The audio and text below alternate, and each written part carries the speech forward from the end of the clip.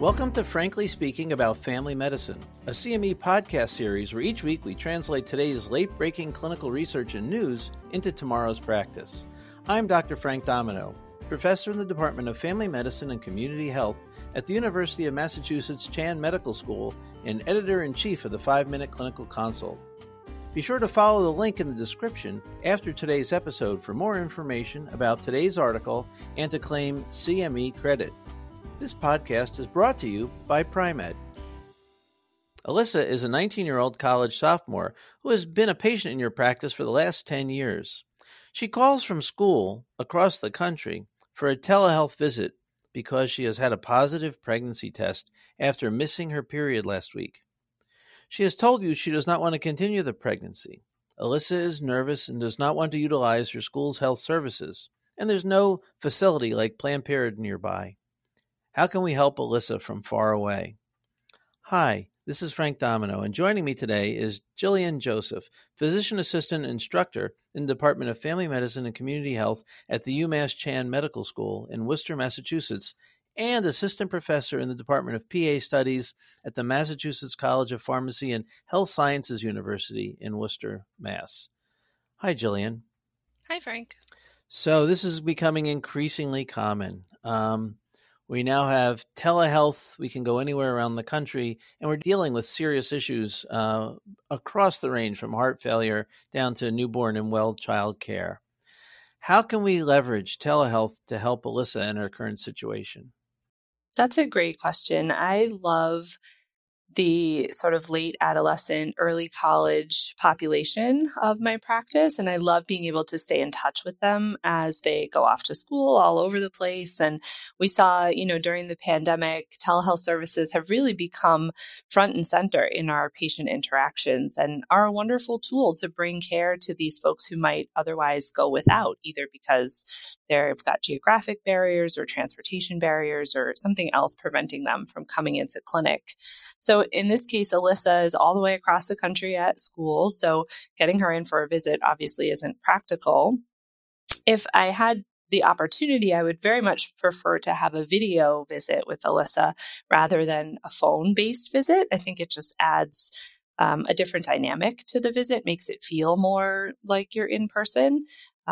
We've known her for such a long time. And so really to be able to discuss this difficult dilemma in person would be ideal, but video call is truly our next best option here. I can definitely understand her hesitancy to use the school's health services. Meeting a new provider for just a regular new visit can be stressful, but for a pregnancy-related visit can be really anxiety-inducing for some people. So I'm really glad that she reached out for care, especially since she's several miles away. We can use this opportunity to assess what she already knows about her options, counsel her on available options for termination, and provide some of the emotional support that she's looking for today within the context of the telehealth visit. Well, I totally agree with you. And I also feel like your thoughts on emotional support are important. Alyssa's decided not to continue the pregnancy. What kind of questions should we be asking her to help support her in this decision? Yeah, this is such a tough thing for women of all ages, particularly those in their college years. I think they have so many competing priorities as it is, and then to add this into the mix is tough. So I usually start these conversations with, how long have you been thinking about this? What do you know about the options for pregnancy? Where are you getting your information from to make sure their sources are accurate? And then who in your life knows about this? Is the father of the baby in the picture? What kind of support do you have? How can I help support you? What if something happens medically? Who are you going to turn to? Who's there to help you if you needed to go to the hospital? All of those things that you might not necessarily think about if the patient is sitting in front of you and you have a better handle on sort of their social situation. But for Alyssa, where there's so many unknowns, this is a great time to have those kind of discussions. And I think it'll help her feel more comfortable thinking through who can I call if something goes wrong, et cetera. So Definitely. she's decided wants to try to avoid a surgical procedure if possible. What's the current method for medication-induced terminations? We use mifepristone, which is a progesterone receptor agonist. So it leads to contraction-inducing activity. So misoprostol is a prostaglandin analog that has shown to induce uterine contractions, and the FDA has approved mifepristone and misoprostol for the termination of pregnancy less than 70 days gestation. Some organizations support the use up to 77 days, actually, but the FDA approvals for up to 70 days gestation. So mifepristone was previously on a REMS program, but in 2020, the FDA temporarily stopped enforcement of the strategy by removing the in-person dispensing requirement. So now it can be delivered by mail order pharmacy. When these two medications are used together, the effectiveness is between 95 and 98%, and 2 to 5% of patients do require further care. This is less effective than surgical termination, which results in termination of the pregnancy over 99% of the time. Usually women are seeking care in a medical setting, and they'll have a pelvic exam and or ultrasound to confirm intrauterine pregnancy and gestational age before deciding on termination options. But these reproductive services are not always readily available to women. And so that's where we can really utilize telehealth services. They might not be able to get to clinic because of social situation or transportation barriers. And we're seeing that a no-test approach to care is becoming more common and is actually endorsed by ACOG and the Society of Family Planning. Wow, I didn't realize that the no-test approach was becoming more common. How safe is using telemedicine and medication for terminations? Access to abortion services is really becoming more of a challenge in some states. And then combining that with the restrictions from the pandemic, telehealth visits for medication abortion have become more common. So in the US, not much research has actually been done on this, but there are studies from the UK and Canada showing efficacy and safety of the no-test approach. So there was a study published in JAMA that looked at the safety and efficacy of remote abortion care in a small virtual clinic in California. Patients would fill out an eligibility form online, which would be reviewed within 24 hours by a nurse practitioner. If the patient didn't know their last period or had risk factors for ectopic pregnancy, they were referred to ultrasound first. But if the patient was otherwise eligible, medication was delivered by mail, and the clinic then followed up with patients 3 times over the following month by text, secure message, or by phone. And so this study looked at about 140 patients over a 3-month period between 2020 and 2021. Most patients had at least one follow-up contact, and they were able to get outcome data for about 86% of these patients.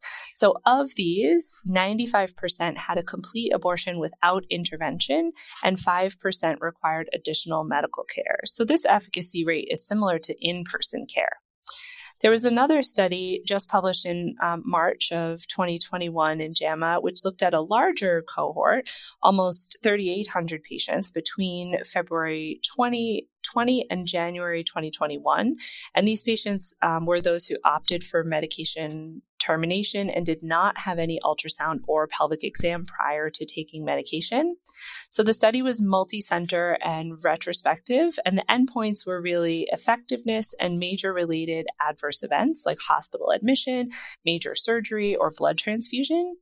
So they collected follow-up data from 75% of the initial cohort and determined the effectiveness to be 94.8%, which is like usual care with pre-tests and in-person medication delivery.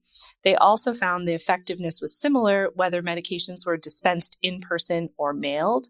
And of the total cohort, there were 12 major adverse events, which is 0.5%. Wow. So equally effective and very safe.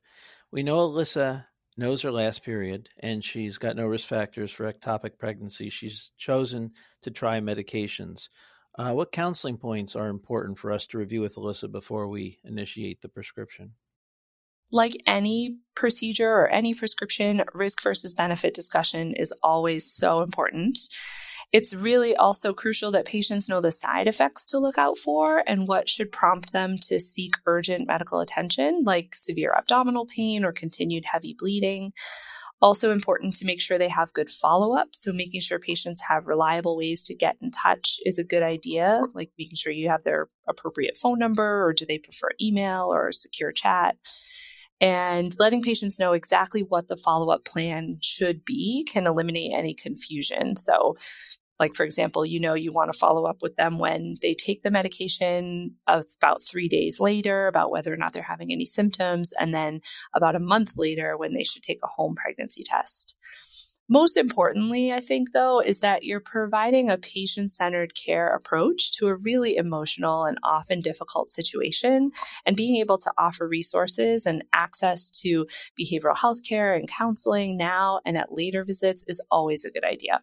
It's so important, that last piece about being patient-centered, offering resources, including behavioral health, and providing close follow-up. It's what we do in primary care, whether it's a topic like medical termination or it's even anything as simple as initiating a antihypertensive agent. Jillian, really challenging topic. Great job. Thanks so much today. Thank you. Practice pointer. In patients with pregnancy less than 70 days gestation desiring medication termination, telehealth visits can safely be used to screen for eligibility with similar safety and efficacy rates to usual in-person care. Join us next time when we talk about the recent monkeypox outbreak around the world.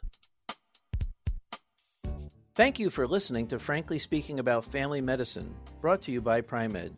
To claim CME credit and receive additional information about the article referenced in today's episode, follow the link in the description. To stay up to date on the most recent clinical research and news, please subscribe to Frankly Speaking About Family Medicine and be sure to check out Pri-Med.com for additional CME content.